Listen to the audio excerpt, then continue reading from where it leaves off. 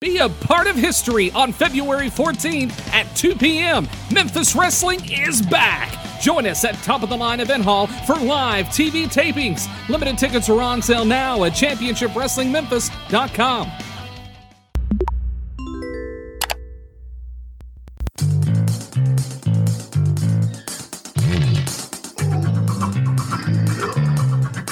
Ooh. This episode is brought to you by Spunk Lube. Spunk Lube is the perfect blend of water and silicone. It is an all-purpose personal lubricant that can be used for any occasion. You will love the natural feeling and look of it. It is safe for sensitive skin. Go to spunklube.com and tell them Shooting the Shiznit sent you.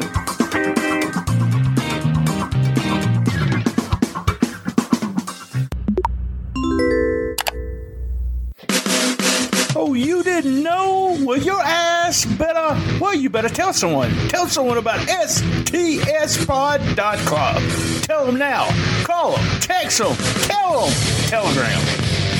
Send them video messages. Whatever. Tell them.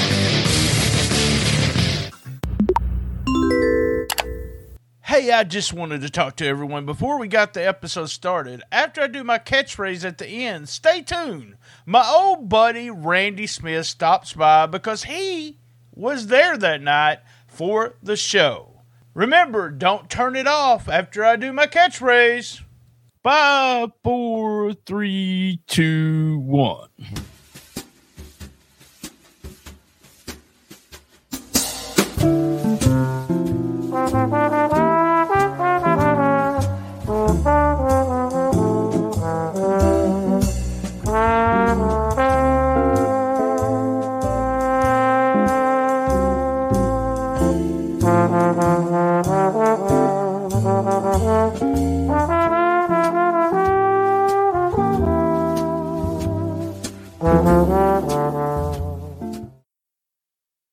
Hey, we're live from STS Studios in Jonesboro, Arkansas for Was It Really That Good with my old buddy Gene Jackson. How the hell are you, Gene?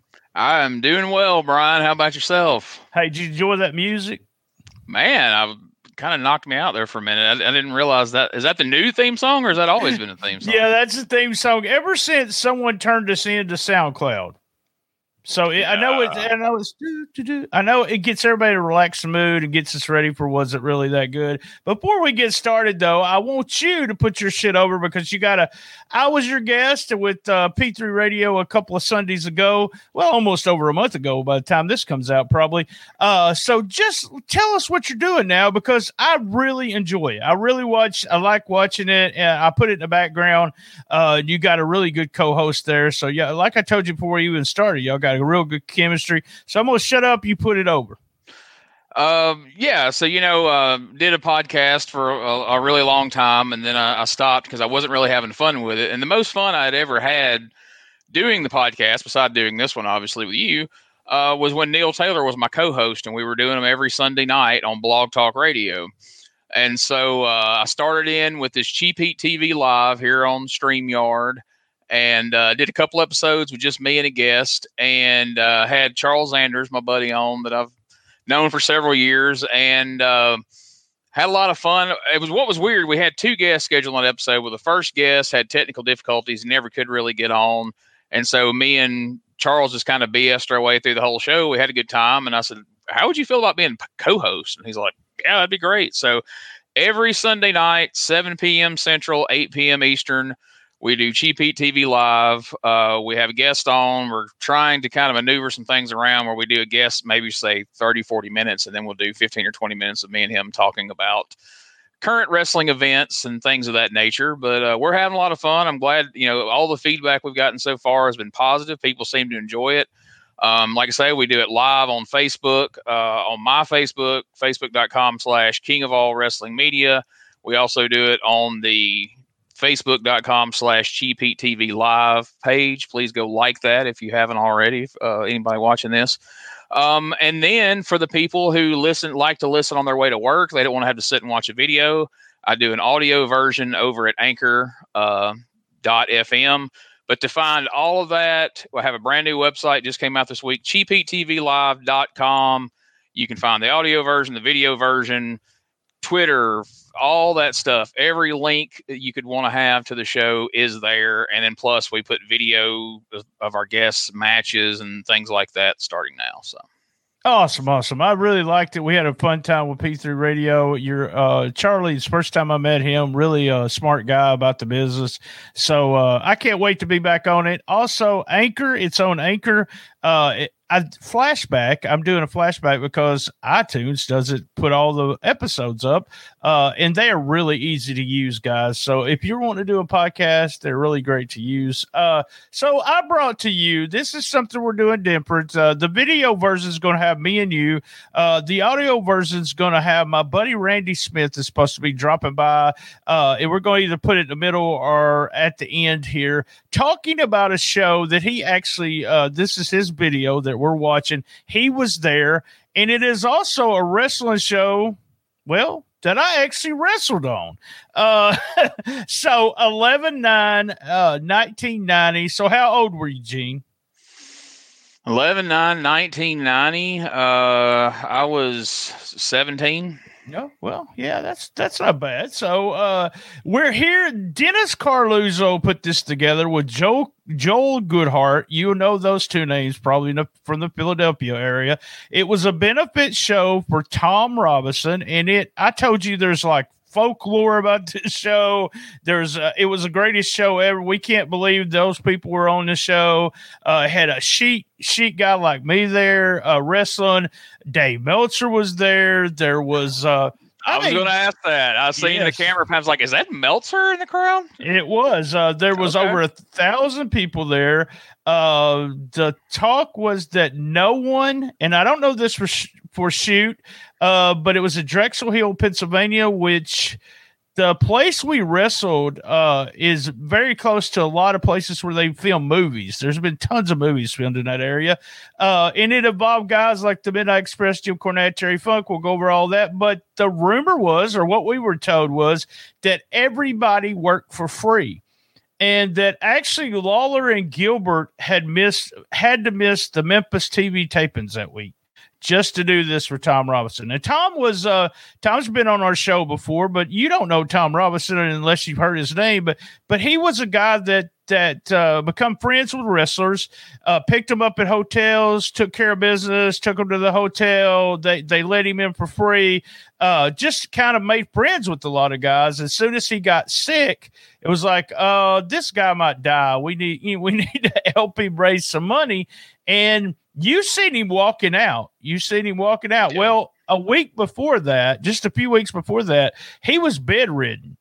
And he was just wanting to be able to have somebody bring him into the wheelchair and then walk up to the steps. But he actually was there. He was walking around. He didn't do a lot and cracking jokes about him, them doing a benefit for him. So he was in a real good mood. But it was real popular, I guess, really for the kayfabe sheet guys, because it was just – that's what Tom was. He was a kayfabe sheet guy, and all the wrestlers were his friends, and they come together to do this benefit for him. So we're going to do, as always, on the live stream, we'll do it up to commercial break, and then we will go. Rest of you can watch the live stream on Patreon. And then if you want to just listen to the audio version, you can listen to it. It'll come out a little bit later on our feed. So the first match was the Golden Phoenix against Jungle Jim McPherson. So what do you think? I vaguely remember Jungle Jim McPherson from that time. And this show was kind of cool in that I remember so many of the names throughout the show, like especially in that Battle Royal from the Aftermags back in the day and the PWI 500 and results and things. So this guys like finally, after all these years, put a face with the name. So I've seen Jungle Jim in action, but my gosh, you talk about a match where the timing is off. I've seen matches where the timing's off in the beginning, but eventually something clicks and they kind of reset. And so there was the one point after several. The leapfrog. But the point where he goes to pull the rope and pull him in, but instead knocks him to the floor. He kind of walks around and slides back in. And you think, okay, they're slowing down now. we're good. And then he shoots him off, does the drop down, and the dude just eats shit. And it doesn't get any better. The Golden Phoenix, I wasn't familiar with him, but he looked like the love child of Dan Spivey and Tim Horner. I didn't think about that. But yeah, you want me to tell you who the Golden Phoenix ended up doing? I don't know if you remember this because I didn't remember it, but he was in USWA and he was New Jack's partner. And he wrestled as Homeboy. That's Homeboy. Yeah. I always wondered what happened to Homeboy. I was watching some old USWA on YouTube a while back, and I seen New Jack and Homeboy. I was like, wonder whatever happened to that guy. So he was the Golden Phoenix. This was before Lawler was at the show, was friends with Carluzzo and Goodhart, and he seen him, and he wanted to come to Memphis, and he becomes New Jack's partner, USWA Tag Team Champion, by the way. Yeah, that's some great trivia right there. Did you see that? Did you see Dennis Carluzzo's son? I can't think of his name right now. He was the youngest ever ring announcer. He ring announced this first match, so I thought it was really cute. But then we had, did you see who was ring announcing my match? The one and only Chris Cruz. Oh, yeah. I did catch that.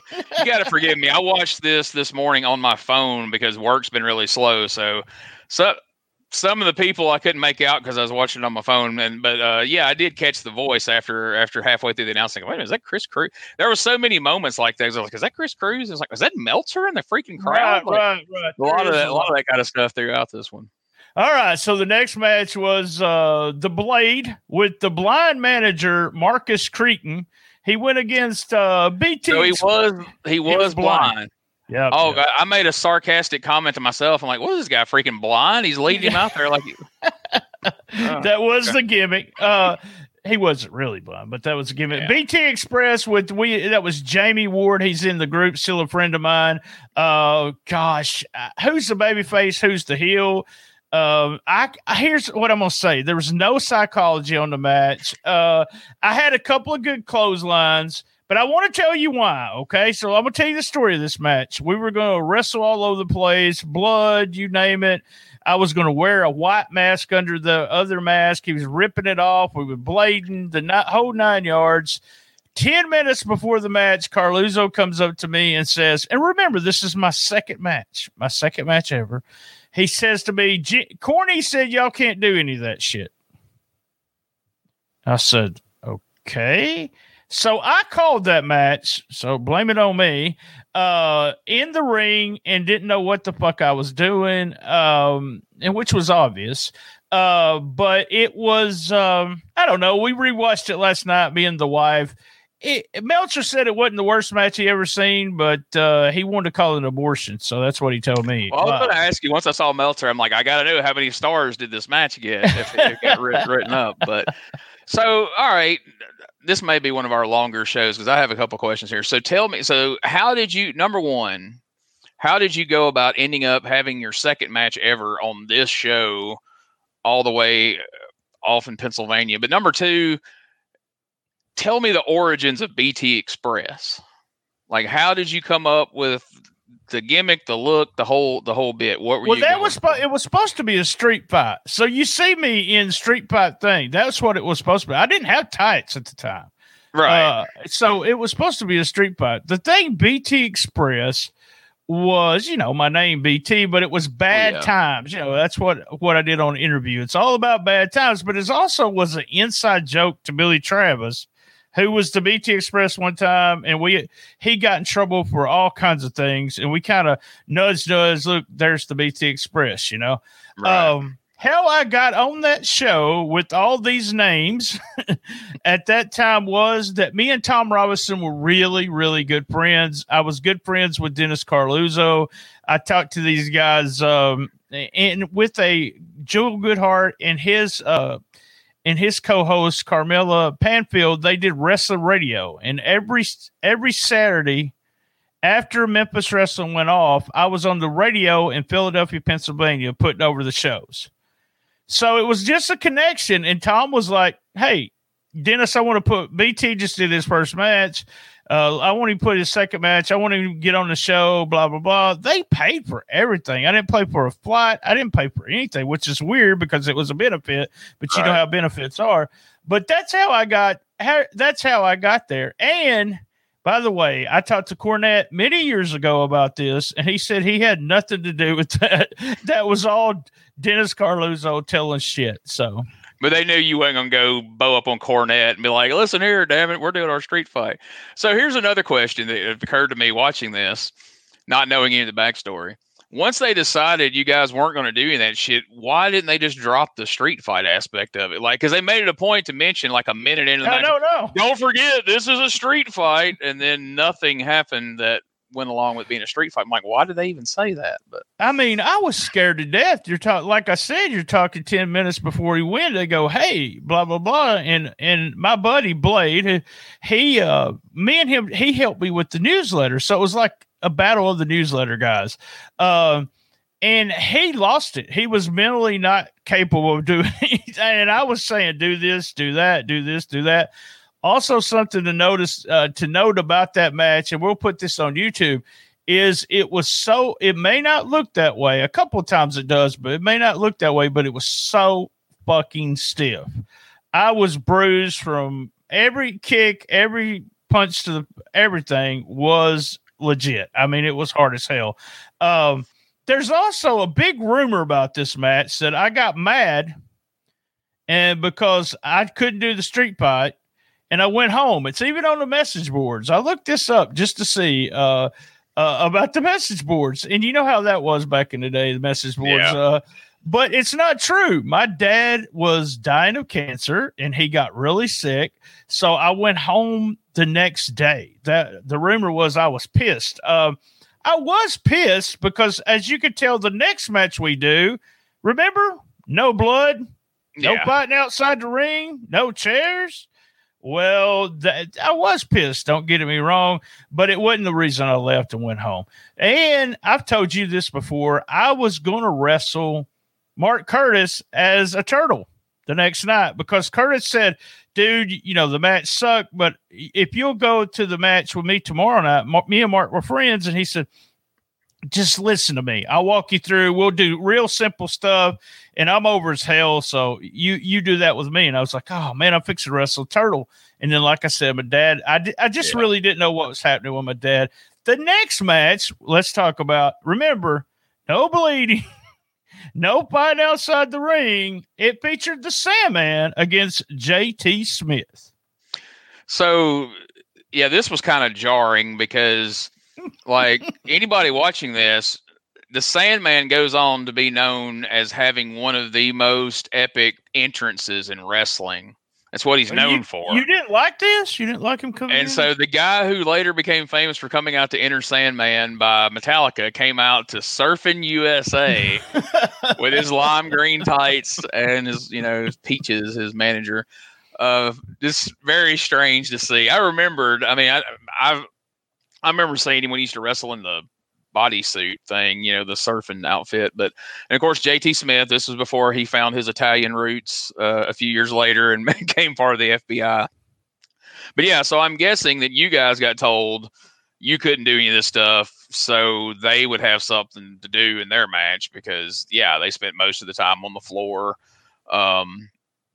chairs and blood, and it wasn't, it was, I guess it was better than the first couple of matches, but, it wasn't what the guys would go on to become known for later, for sure. Meltzer said that they were told not to do that either, to not brawl, but they didn't listen to anyone, did what they wanted to do. I don't know. Maybe they just didn't want us doing it, them doing it. Who knows? Sandman bled. JT missed a dive, hit the top rope, and then Sandman just pinned him all of a sudden. It wasn't a good match, but like you said, and they were a lot better than we were in the first match too. JT Smith was really good, not as good here, but here's the funny thing, watching this, Sandman really never got any better, did he? No.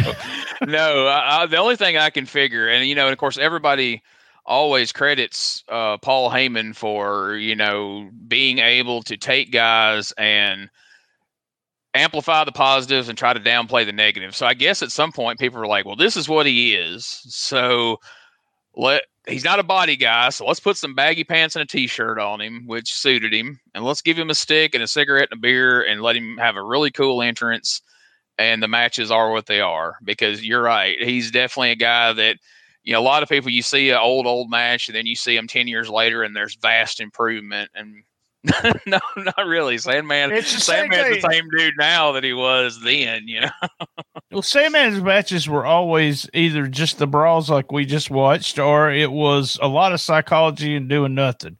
So he maybe improved with psychology, but yeah, just didn't really look any better. And then we get some fun stuff coming up right before we go to a commercial break here. But Lawler and Funk do a contract signing. It was Funk, by the way. Just awesome stuff. Ended up with Eddie Gilbert coming out, which they all went back to the dressing room, which I kind of thought was weird. They came back out. Lawler against Gilbert, and at ringside with Eddie Gilbert is the famous Stately Wayne Manor. Do you remember the name Stately Wayne Manor from Wrestling World? Yes. Wrestling World, absolutely. I was always, at the time, wondering if it was even a real person or if it was kind of like, some of the allegedly made up characters over on the PWI side of things. But yeah, then I ended later on, there was like a Japanese DVD or Japanese VHS where he did commentary, and then he popped up managing on some shows that I saw pictures of. He did the first few shows of Eastern Championship Wrestling also when it was. He was a commentator there. Actually, a friend of mine. It seems like we're talking about used to be a friend of mine. It might be me that's the asshole here, but I don't talk to him. Or Tom anymore, but Stately's shoot name is Ernie Santilli, and Ernie was a huge letter writing guy. Meltzer had a letter writing page, and he wrote letters, or had maybe they called it letters page, probably, or the page for letters instead of letter write page. But he would write letters, and he was had a lot of doing Wrestling World, had a lot of friends in the business. And he only did a few matches, but he was ringside with Eddie. I really liked this match. Did you like it? I did. I love Eddie Gilbert. People know that. Love Lawler. Love Funk. So that whole coming together there, I was like, all right, now we're talking, And the thing that struck me about this match, and we'll see if you called it as well.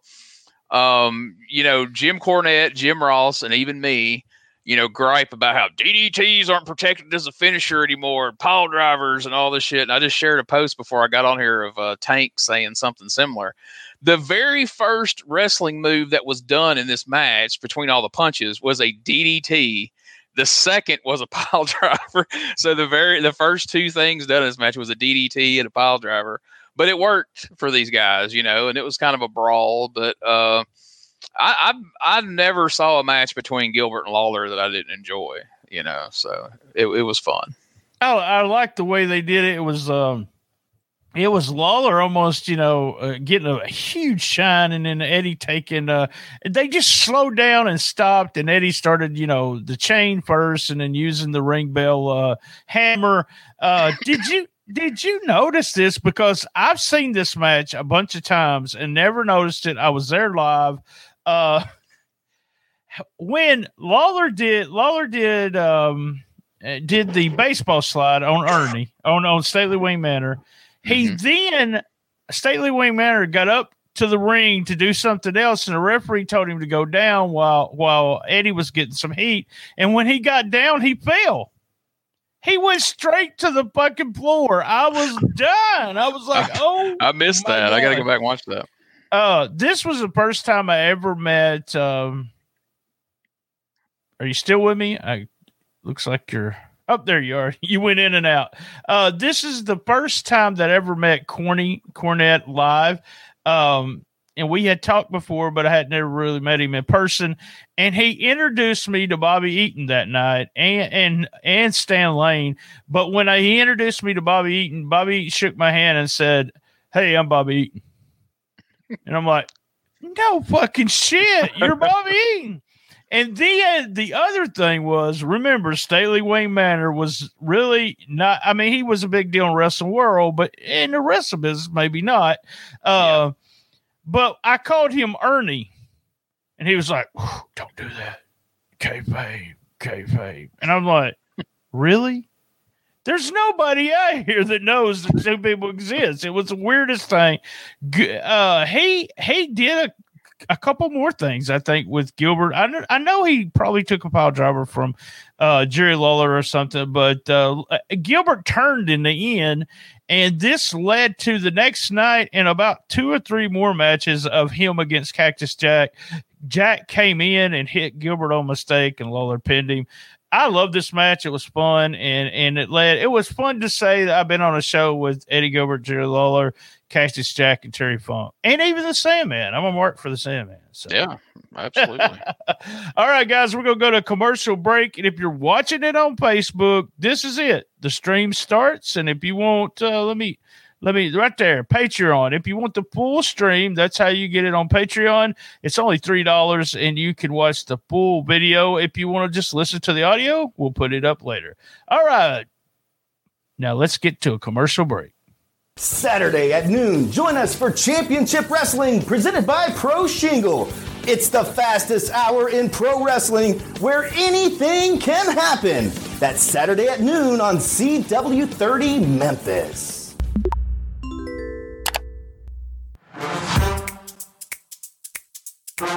Hey, if you're stuck in the house and still want to order food, go with Uber Eats. That's right. Download Uber Eats on your favorite device. Get $7 off your first order by using this code EATS-BRIANT24790UE. That's EATS-BRIANT24790UE.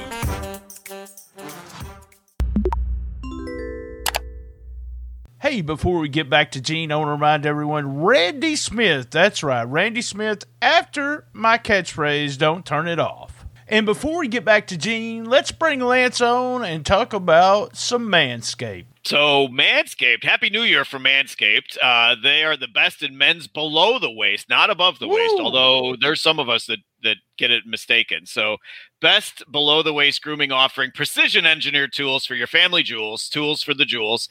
They're here to help you with clean balls to ring in the new year. So ring in the new year with the right tools for that job.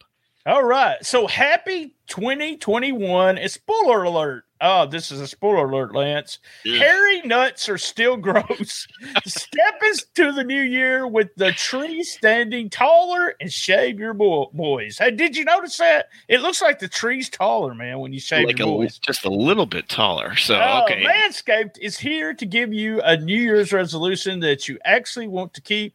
The Perfect Package 3.0 is the below-the-waist grooming package you need to start off strong this year. So come out of quarantine with clean balls. We got to say balls about 75 times in this. Thanks to the Lawnmower 3.0. This waterproof, skin-safe trimmer will reduce nicks, not Stevie Nicks, to your two best friends. Third generation trimmer even has a light to shine in the promised land of 2021 looking to be. So it's also time to freshen up down there for the new year. The Crop Preserver is an anti-chafing ball deodorant and moisturizer. You already put deodorant on your armpits. Why not put them on the smelliest part of your body too? So, and for on-the-go freshness, get this. You'll love the Crop Reviver. It's a ball toner spray, not toner like ink, not black ink on your balls. It's a toner spray. Just a couple of sprays makes you feel fresh there. Start the new year like a spray. Start the new year with a fresh set of testes, thanks to Manscaped. Manscaped even threw in their shed travel bag to keep all your goodies stored comfortably. Speak of comfort, the Manscaped anti-chafing. Yes, anti-chafing. Yes. Boxer briefs are also included. Man, I love those things. And bring you underwear game to the next level. Bring sexy back in 2021 and tell us how, Lance. You can get 20% off and free shipping. That is big with the code STSPOD, right? That's STS Pod. That's STS right. Pod at manscaped.com. That's manscaped.com. And your balls, your testes, your nuts, all the adjectives and the synonyms that we used in here will thank you. That's right. 20% off, free shipping with the code STSPod at manscaped.com. That's 20% off with free shipping at manscaped.com and use the code STSPod. New year, new balls. New balls. All right, back from commercials. We want to thank all our sponsors. We're right in the middle of this one. So the next match coming up is Rockin' Rebel against Sonny Blaze. You know any of these guys? You know these two guys? It's another one of those situations where they're names that I remember from the magazines. I have seen a handful of Rockin' Rebel matches over the years on like the early Eastern Championship Wrestling tapes that I traded and stuff back in the day. Sonny Blaze, I more remember him doing jobs on WWF TV a handful of times, more so than I remember him from any of the Northern independents like this. But I remember seeing the Rockin' Rebel in the magazines a lot. Yeah, didn't he work some ROH too, opening ROH matches? Yeah, he did in the very early days of ROH. Yeah, he did have a couple I thought of he did. I don't know if you know this. That's for another show. But do you remember? He actually killed himself and his wife a couple of years ago. Did you ever remember seeing that? I had forgotten until you just said that, but I remember reading it out loud when I seen it on the internet. I read it out loud, and Rosie's like, "Who the hell's the Rockin' Rebel?" She assumed it was some guy from Tupelo or something. I'm like, no, he was from Pennsylvania. And she's like, there was a guy called Rockin' Rebel in Pennsylvania. I'm like, yeah, anyway. Yeah, there's Shane Douglas talked about it on his podcast. And that's actually the clip I heard, but then I watched the news clip. As soon as I got his name, I started searching because I put it in YouTube because I knew there was something that happened, but I couldn't remember what. But yeah, he did do the Benoit because he didn't kill his kids, but he killed his wife and himself. And Sonny Blaze, you said WWE TV. I kind of looked him up just to see. This was in November of 1990, and in December of 1990, he was doing jobs for The Undertaker. So that was kind of fun to see him, getting killed, but it was fun. If you will look right after this match, kayfabe, BT, kayfabe. BT is standing in the crowd. That's right, without the mask. Oh, my God. Hopefully Cornette didn't realize it. Oh, well, if he did. I went out to watch. Get on the business. Oh, man, I've got a Cornette Tom Robinson story. So Cornette comes up with these videotapes. I know you've seen them. You know the first scaffold match with Jerry Jarrett, and then he's got some Don Green and all those old, really super old tapes. Cornette had those, spent the money to have them transferred. And then someone sent them to me, and I started selling them in my newsletter. Well, no, I was taking a donation in my newsletter. So Tom is about to die, is what they think. Corny goes over at Tom's house when they're in town, and Corny says, Brian Trammell's trying to steal my money. He was really mad at me, and I was just like, wasn't email or anything back then. I told Tom, just tell him I'm taking them out. So, the next match, not a real good match, by the way, at Rockin' Rebel and Sonny Blaze. I hate to say my match was even better, but maybe it was. I don't know. I agree. Oh wow, thank you. You at least had a cool mask. Yeah. And then your picture, years ahead of Orange Cassidy, you had your picture on. If you'd just had a shirt of you wearing the shirt on the shirt, then I know it would have been way ahead of your time. When the next match was. Oh, man. It was really strange. Johnny Hotbody and Larry Winters, they worked for TWA as at Joe Goodhart's promotion as the tag team champs. They beat the Southern Philadelphia Hitmen, Michael Bruno and Tony Stetson. And when they first came out, I couldn't remember which team was which team. They all looked, and those Hitmen had, I don't know. It was just really weird their suits were.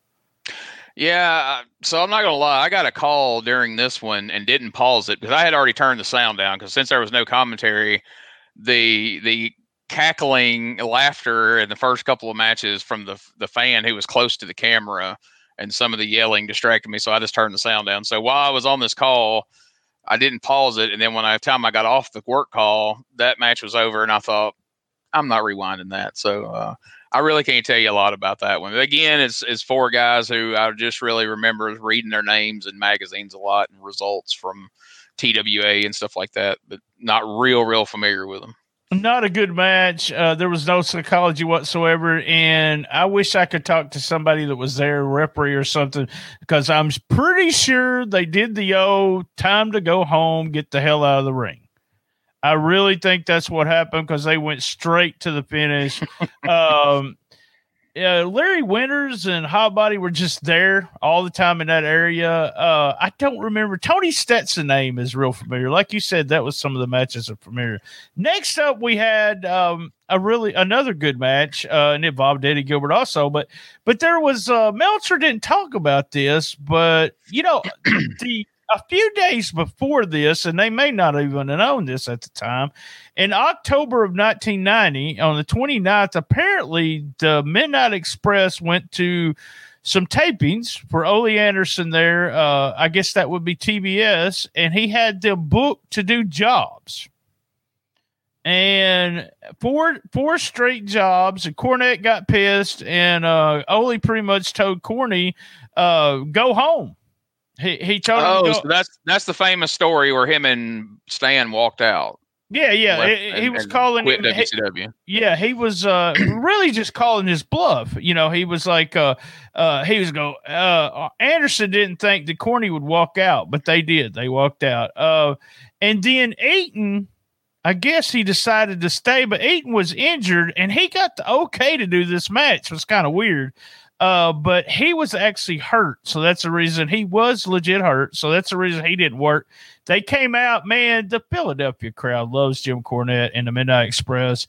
And Eddie Gilbert came out and worked with Stan Lane against Cactus Jack and Terry Funk, who had Mark Curtis as their heel manager. Yep. And so Cornette and Curtis did some of the shtick that he had done with Dangerously during the babyface run in Crockett, which I thought was pretty fun. And I actually had the sound turned back up on that one because I want to see what Cornette said.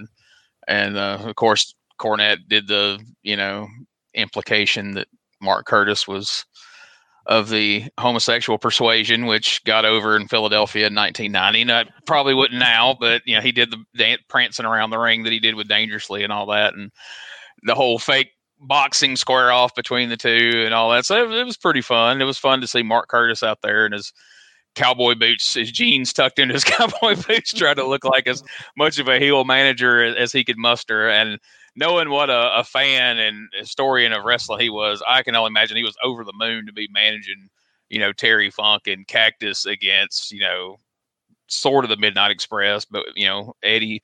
And I made the connection in my head. Then I saw you post it earlier online. I thought, this is weird. This is probably the only time I couldn't see the two Fabulous One combinations paired up like this. So that was another interesting aside to that match as well. I put that up on Instagram and just to ask people, well, do you ever remember or what am I talking about kind of thing? Because I don't think anyone would. But this was, by the way, Mark Curtis was probably one of the nicest guys I ever met in the wrestling business. Truly sweetheart. That's the best way. He would have do anything for you if he thought, and it's the same thing. What guy in the wrestling business would say, okay, I'll work you the next night. You suck, kind of thing. But he was big. Some people know this, but Smoky Mountain Wrestling, and Cornette said this before, one of the reasons it was so successful in getting out videotapes, getting out posters to the towns, blah, blah, blah, it was Mark Curtis. So Brian Hildebrand, by the way, that's what I knew him as. Didn't even know him as Dr. Mark Curtis because he was a subscriber to my bulletin, and then we become friends. So I thought it was, you was talking about Corny doing that gay thing, and this goes back to some Memphis shit. He then rips Mark's shirt off. Right. I'm like, so is Mark gay or is Corny gay? They used to do that with, they used to yell faggot at Jimmy Hart. All right. So, and then they would rip his clothes off. And because apparently Jimmy loved to have his clothes ripped off, which is crazy, but apparently he did. I was told that by somebody at work Memphis. So that, I mean, it's just really weird, and the fans ate it up. I also put Eddie tagging in the two versions of the Fabs. By the way, we did talk to Jerry Jarrett about that, and he was on our show and talking about a really bad idea. So that will be in the show notes. Jerry knows it was a bad idea. Funk, man, did you see the top rope broke, and Funk that's what I was waiting to mention. Yeah. Go ahead. It was the fact that the top rope broke, and Funk immediately got his bearings and starts hurling chairs and flipping the table over at ringside. And they made the most out of it. They implemented the rope into the match after that and was choking and trying to hog tie Cactus with it and everything. And it was funny because Stan and Eddie were the aggressors during that part, because you would think that would have been Funk and Cactus doing that, but they I don't know. I was kind of surprised in the match that I think Stan Lane, I mean, of course, everybody gives him credit as a tag team for the Fabulous Ones and the Midnight Express, but I think a lot of people, he doesn't get the credit he's due. He was a good worker and really over with fans, and he was a lot better with the karate stuff than most guys in that era were, as far as landing the kicks or at least making them look halfway decent. But I was just really impressed with him in this match. I think with Bobby being down, I think he stepped his game up, and I don't know, he stood out a lot more in this match than I remember Stan standing out in their WCW matches. It's reminded me of him as the Fabs working the Moondogs, because I was thinking to myself, this is the Midnight Express, and then he went to the floor, and when Cactus did the elbow, I was like, man, he's taking the elbow from Cactus. What's he doing? Because Stan never did shit like that in WCW. Then I thought about, you think about those Fargo matches where they had Jackie come in and they're working the Moondogs and blood all over the place. So yeah, that was the other Stan. And I was a fan of Stan, but I always thought Kern was the workhorse. And so it didn't surprise me the way they worked this match, where they finally settled down and they put all the heat on Stan, and Stan got the hot tag on with Eddie, because that's the way he probably did the other matches. I haven't went back and watched a lot of Fabs matches, but I kind of want to do that now. The only thing I've seen of Fabs is like Moondogs or some of the squash matches, so you don't really get to see how they worked it, because you always know Ricky Martin took a lot of heat, and Robert took that Fabs.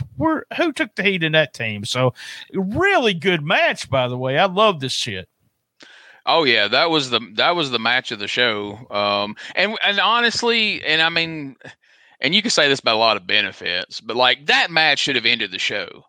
I mean, that would have ended the show. That battle royal was the drizzling shits. That finish was freaking idiotic. And I was just sitting there thinking, like, man, if I'd have been at that show that night, I'd have been like, what? Why would you not end it with the tag match? Like, you didn't even need to have it. But if you were going to have it right after the intermission, get past it, and then end with this hot tag team match that was wild. And then you have a battle royal with no top rope, that was no fault of theirs. But did you recognize any of those people? I recognize Axel Rotten. Yeah. Axel Rotten, again, a handful of the names I remember seeing in like like Seeing Red and some of that weird shit. I remember seeing like in the PWI 500 over the years, but yeah, like nobody that should have been closing out the show. And like I said, did that ending make any sense to you at all? Being there and watching the whole, like, I was just like, what the hell was that? Like, I think I did. I can't remember seeing this because I hate battle royals, but I did watch a little bit of it and then watch the finish and none of it. Jimmy Shoulders was the guy who won, and he got an NWA title match. They had a show the next night, junior title match against Candido the next night. So that's why they had it, but that was just horrible. So, correct me if I'm wrong, and I may be. Jimmy Shoulders, is that not the guy who went on to be Cloudy, the Sonny? Whenever Sonny went with the smoking guns, and they brought this guy out dressed like a woman, Tom Pritchard and Candido is Skip and Zip had somebody called Cloudy, which was of course the antithesis of Sonny, And I want to say they said it was independent wrestler Jimmy Shoulders that Candido knew and brought him in. And that's the only reason I knew the name Jimmy Shoulders. Maybe I'm wrong. Maybe I'm misplacing that, but I'm almost sure that's correct. I'll have to fact check that, but that's be a lot of freaking trivia there going on this show. What the hell? We had a really good time. All I can remember is having a good time backstage. There was a valet named Angel who had these big boobs, and me and Cornette have a picture somewhere of me and him, me on one side of the one boob and him on the other side, smiling. I thought that's who that was. Her boobs get shown in a JCW video if you ever want to. Oh yeah. She went on to make Angel went on to make some not really porn. I guess you call it porn. She just got whipped a lot in them. So really not buck naked, but she just liked to get whipped. So she is the girl that claimed that Mick Foley was having sex with her when she was like 13 or 14. Oh wow! Okay. Yeah, that's a crazy thing. Look that up. She's all over. I actually talked to her not too long ago. She was always a sweet girl. Her and her sister were, and they were. Tom Robinson dated her for a while, so that's how she ended up in the business. So that's Tom Robinson's fault too. All right, dude, I'm gonna go ahead and ask you: was it really that good? Man, I'm gonna tell you, this is a tough one. It's almost like a tale of two shows. Like if you took like the Lawler Gilbert match and the Terry Funk tag match and all that, the first match was god awful. I mean, your match obviously wasn't great, but I mean, it was better. I enjoyed it. Maybe it's just because I know you and that made it interesting. But your match, I thought, was much better than the Rock and Rebel match or the Tony Stetson Johnny Hotbody tag. Oh wow! Thank you. So if it was one of those rating things, if there was one of those thumbs in the middle, like the old Meltzer thing, thumbs up, thumbs down, thumbs in the middle, I would give it thumbs in the middle. But I'm going to say, and not for your benefit, just because of the Lawler and Funk match and the tag team, the Lawler Gilbert match, I'm sorry, and the tag team match, I'm going to say it was good. Oh wow. Well, just because it had a lot to do with my history and my friends and my going back and watching it. It was really fun. I've only watched that match probably. This is only about the fourth time I've ever seen the match, and I was real disappointed in myself and knew that I could not be a professional wrestler because I sucked. But just looking at Eddie and Lawler, and Funk and all those guys, and like you said, two really great matches. Eddie was so good at everything. If you are listening to this and you don't know who Eddie Gilbert is, go out of your way to watch interviews, bumping, and punches and you name it. And you think Eddie Gilbert was probably marking out too. We talked about Brian Hildebrand, but think about this. Eddie was tagging with Stan Lane, who was a fabulous one. Before him, he was being managed by Jim Cornette, and he was wrestling against Funk. Now, Cactus Jack wasn't a big deal by then, but just think about that. Yeah, and if you can find them, they had some really good matches. Jack and Eddie Gilbert did after this. That series they had was great. Let me ask you this: Eddie Gilbert, Jerry Lawler, Bill Dundee, and Terry Funk are four guys that I truly believe you could send all four of them out on Memphis TV on a Saturday morning. And let's just say, for argument's sake, let's say when they walked out, Gilbert and Funk were the heels, Lawler and Dundee were the baby faces. You could send those four out on TV and they could convincingly swap roles in the course of a promo because they were all that good. Gilbert could switch in and out seamlessly, but I've seen Dundee do it. I've seen Lawler do it. I've seen Funk do it. They're all so convincing in their role that they could turn back and forth like that and get away with it. Because like I said, Gilbert was a heel in the Lawler match, and then he turned and people were cheering for him in the tag match, and it didn't come off. Well, that was a sign that it's time to wrap it up. One more thing, though. I've got to ask one more question before we go home. How many more matches did BT Express have after that match?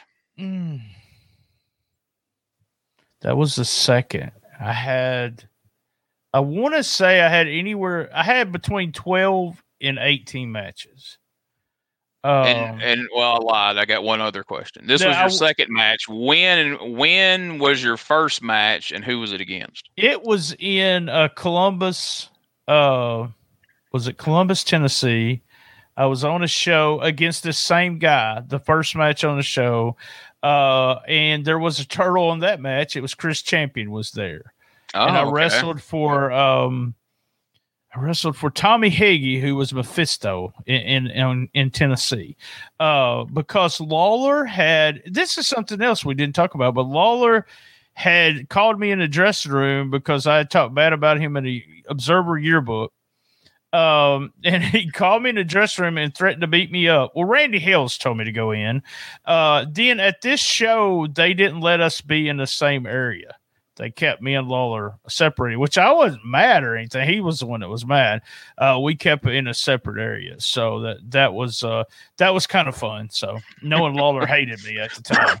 So you've had a promo cut on you by Lawler and one by Cornette. That's pretty cool. Well, Lawler it was called Cassette Wrestling News. Stone Cold's even put it over on his podcast. He thinks it's the first podcast ever. He calls it the pioneer of podcasting. Lawler did a promo like 7 minutes long talking about Brian Tremmel and who Brian Tremmel is. He sniffs jock straps and he spag and all this stuff. I can't find it. If anyone out there is listening to this, oh my god, if we could find that would be amazing. Would be just awesome. Even Jeff Osborne done it. He actually went into UFC later on. He doesn't even have it. So it's just one of those things. There's so much going on at this time in my life. I did matches with JD McKay later on. Those were some barn burners. Man, 5 stars. 5 stars. I did a battle royal one night where JD went out the battle royal and they told me to stay in and told me that Chris Champion was going to super kick me and he was real stiff. They were just ribbing me. They kicked me. He kicked me and I barely felt it. I mean, it was just like he just touched my head. And then I flipped over the top rope. God, I don't know what I was doing. And I went head first into the concrete, completely head first into concrete, had a big black eye. It was just crazy. But I also wrestled when I was a manager a couple of times. I wrestled in a chain match against like a 65-year-old man one night. And then I wrestled my ex-wife. She was actually the real Katie. Psycho used to carry the Katie around. Right. She was the real Katie. We had a barbed wire match one time in Kennett, Missouri, and I bladed my arm. So, you're talking about a chain match. That's probably one of the god-awfulest matches you've probably ever seen. I wish we could find that. But this guy, we both bladed. He bladed like crazy. I hit him about 3 or 4 times, and then the match was over. But, yeah, I was horrible. I wished I knew what I know now in the sense that I know all about psychology and I could teach psychology. And at one point I could teach psychology, but I just could not do it. I guess all of it. I mean, there's nothing athletic about me, like Jerry Lawler said. But I was smart enough to say, and I've said this before, Gene, and that there's always, if you want to be in the wrestling business, there's something to do. And I'll go all the way to saying you can set up the fucking ring if you want to. You can be in the wrestling business. You can sell popcorn. You can put out posters. You can do whatever you wanted. And I decided I wanted to do a kayfabe sheet, number one. And then I decided I wanted to be a wrestling manager, because I was big fans of Jim Cornette and Jimmy Hart. And so that's just where it went. And I had a really good time as a manager. But there's no way I would ever, think about wrestling or doing anything like that. I don't know what the fuck I was thinking, especially on a show like this with all those other people. Dude, I came in and told Sammy Hall when I went to go train that I wanted to be a manager. I wasn't athletic. I needed to manage. And he told me, you're bigger than 3/4 of the people on my show. You're going to have to wrestle. And so I ended up wrestling. But then I later managed and so there's a difference between wrestling as a manager and then wrestling as a wrestler. And I had to figure that out. find my way on that, but that's a whole nother podcast. Yeah, I did a couple of matches in Dyersburg where me and the guy I was managing, we tagged and went against, and we went against somebody, and it is a total thing. You're the one putting the heat on the baby face, and then you tag real quick and get out. You don't ever really, you just do a few moves and then get out because they're just waiting. The fans are waiting to see you get kicked in the face or something. So, I mean, when I did like all my wrestling as a manager matches at Pro South, I studied, Bobby Heenan matches and Cornette and guys like that, but it still came off weird because I was still twice the size of most of those guys. So why the hell am I scared of, guys that I could squash? But it's wrestling. You can shut your mind off long enough to make it work. So. There you go. Hey guys, and I love JD McKay, but let me say, much like Sandman, 20-something years later, he's the same wrestler now that he was then. I don't know. He never evolved. I don't know. But the first time we met, I said blah blah blah, and I said I know JD McKay, and you go, what the fuck? We were laughing backstage because I knew JD. JD just a super nice guy too, but I love JD. He's been on this show, but JD, there's a bunch of JDs in the wrestling business and I wasn't that guy that think they might be a lot better than they really are. But I'm okay with that. So JD was a good guy and still is, but boy, he needs to lay off the damn politics on Facebook. That's I don't follow him anymore. So he's my friend, but I don't follow his feed. All right, guys, same bad time, same bad channel on the best little wrestling podcast. Even when the fucking backdrop falls for us, in the business, be there. And as everyone knows, I love my mama. 5, 4, 3, 2. All right, I'm glad you watched or listened to the Tom Robinson Benefit with me and Gene there. Was it really that good? We actually both liked the show, but right now I'm bringing in from the green room an old buddy of mine, and what we're doing is bringing somebody that was at the show, well, besides me. So bringing my old buddy Randy Smith in. Randy, how's it going? Going well, Brian. Thank you. Oh, I'm so excited to have you on here. We're going to have you drop by sometime and just talk about wrestling, how you become a fan and all that. But what I want you to talk about is a Tom Robinson Benefit show. You got to listen to what me and Gene's already done in advance copy. And you said you rewatched the Benefit show. So what kind of memories do you have popping up for you? Mainly Terry Funk. The whole Terry Funk and Eddie Gilbert. I like I said, I watched the whole show again. I mean, it was a great show overall. Looking back at it now, the amount of talent on that show, things you don't realize at the time. Everything came together for that show, though. It was probably one of the greatest shows I ever attended live, and I've been to many of them. But there was something about that with all the guys coming together for the benefit of Tom, and it was a great night overall. The friends I was with, and terrific night overall. Man, I just, me and Gene were talking, and I told him that I think when I sent him the message that we were going to do this show, I said it was a lot. I used the word folklore is what I used describing this show, because one thing, so many people have talked about it for so many years. And, me and you both have lost a connection with Tom Robinson, who was our longtime friends for various reasons. Yep. A lot of people there at that show we've lost connection with, but I'm still a Dave Meltzer subscriber. Me and you still talk, and I knew you were there and everything. But there was always, hey, remember Tom's Benefit. Yeah. And I was on that show with so many people just to be able to say I was on the show with Terry Funk, Jerry Lawler, and Eddie Gilbert one time. And I only wrestled, I tried to count them with Gene.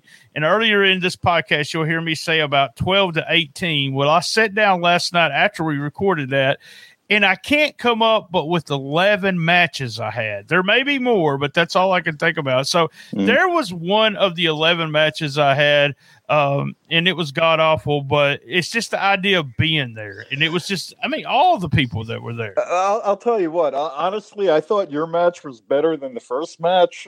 There were so many botched moves with that Golden Phoenix Jim McPherson match. And they're not bad guys. They just didn't have the chemistry in the ring, and a lot of that was a bad match.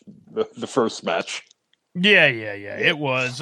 We had a real good Funk and Lawler, and let's just talk about Eddie Gilbert for a few minutes. You said it reminded you of Eddie Gilbert, but does it, when you watch something like this, just him out there working really hard and having a good match, does it show you just how good Eddie Gilbert really was? Well, I'll tell you what, the way they put it together with Bobby Eaton blowing his knee out, they had to get Stan a partner. They had Eddie heel, and then they had Eddie turn face, and then they had Eddie as a face teaming with Stan Lane in the match. The way Eddie gelled into everything, the way he did that night, shows what a true performer that man was in the ring. Definitely. I just love the bumping. I just sit there, and I mentioned, and I want to say it here if you're still listening to the podcast and you're a young guy just getting started out. If you don't know the name Eddie Gilbert, learn how to bump like Eddie, sell like Eddie, and punch like Eddie, and you may be a superstar. I mean, his punches were so good. And we talked about it. I don't know. You said you were not. I don't know if you were around Eddie that night because I never saw Eddie that night. But you said you and John McAdam and someone went and picked up the Midnight Express. Well, it was actually me, Dave Meltzer, John McAdam, Frank Chili, Jamie Ward drove the van, and we picked up Jim Cornette, Bobby Eaton, and Stan Lane. We were all in the van together, and the funny thing, I will tell you this, driving to the show, everybody was talking, everybody was happy, but it seemed like Stan Lane, there were 100 places he would have rather been that night than there. He just didn't, I don't know if it was because of that you got to remember, that was at the time when the Midnight had, they either quit or they were let go at WCW within a week or two. And I don't know if Stan was upset about that, but Stan Lane, he wasn't into it. And I remember that from the car ride there. But other than that, I mean, you wouldn't have been able to tell at the show because Stan put on a hell of a good match with Eddie Gilbert. And I often wonder what would have happened if Bobby hadn't blown his knee out. How would the show have played out? I honestly think that Stan Lane and Eddie Gilbert had a better match with Funk and Cactus Jack than the Midnights would have. People might disagree with me on that, but I think that Eddie made a better partner in that match than Bobby Eaton would have. Right, and we talked about that. Me and Gene talked about it, in that always Stan he wasn't the working Fab. You know what I'm saying? Right, and then when he went into the Midnight Express, he wasn't the working guy with Bobby because Bobby was the working guy. But man, Stan was working his ass off, and I talked about him taking that elbow drop. Y'all were right there, not in front where the elbow drop happened, but you were right on the other side in the front row, right? Right. Yeah, I was in the front row on the other side. Yeah. Yep.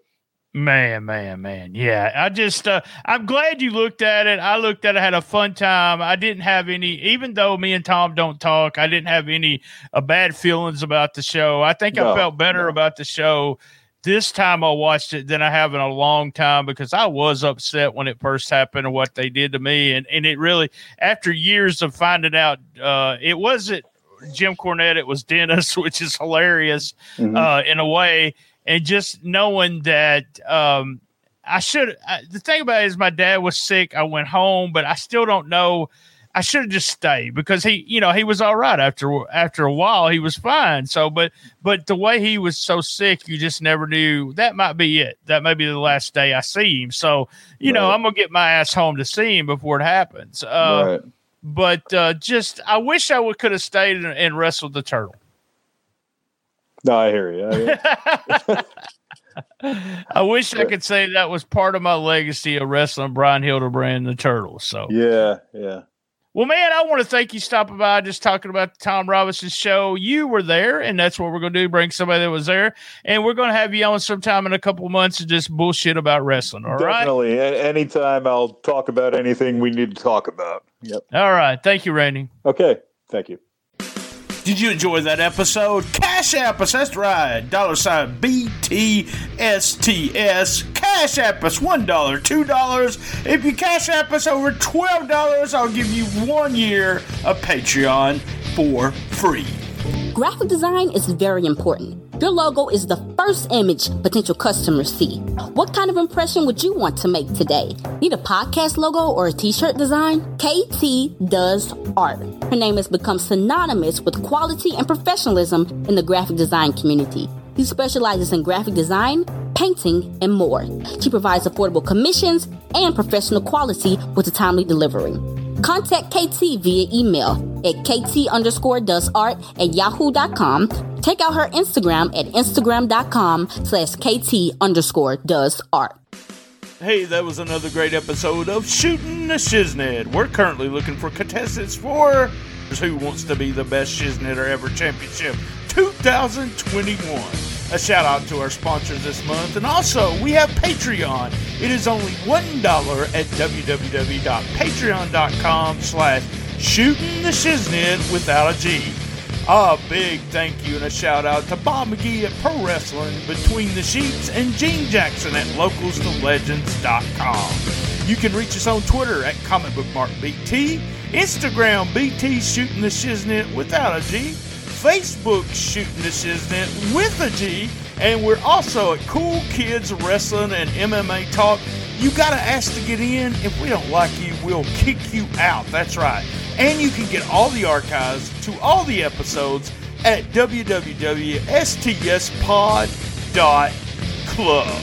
All right, let's do a roll call of my favorite podcast. So my favorite non-wrestling podcast would be Who's Right Podcast, Po Boys Podcast, The Official Podcast, Man Brain Podcast, My Favorite Murder Podcast, I Am Fat Podcast, and my buddies over there, Richard Josh at P3 Radio.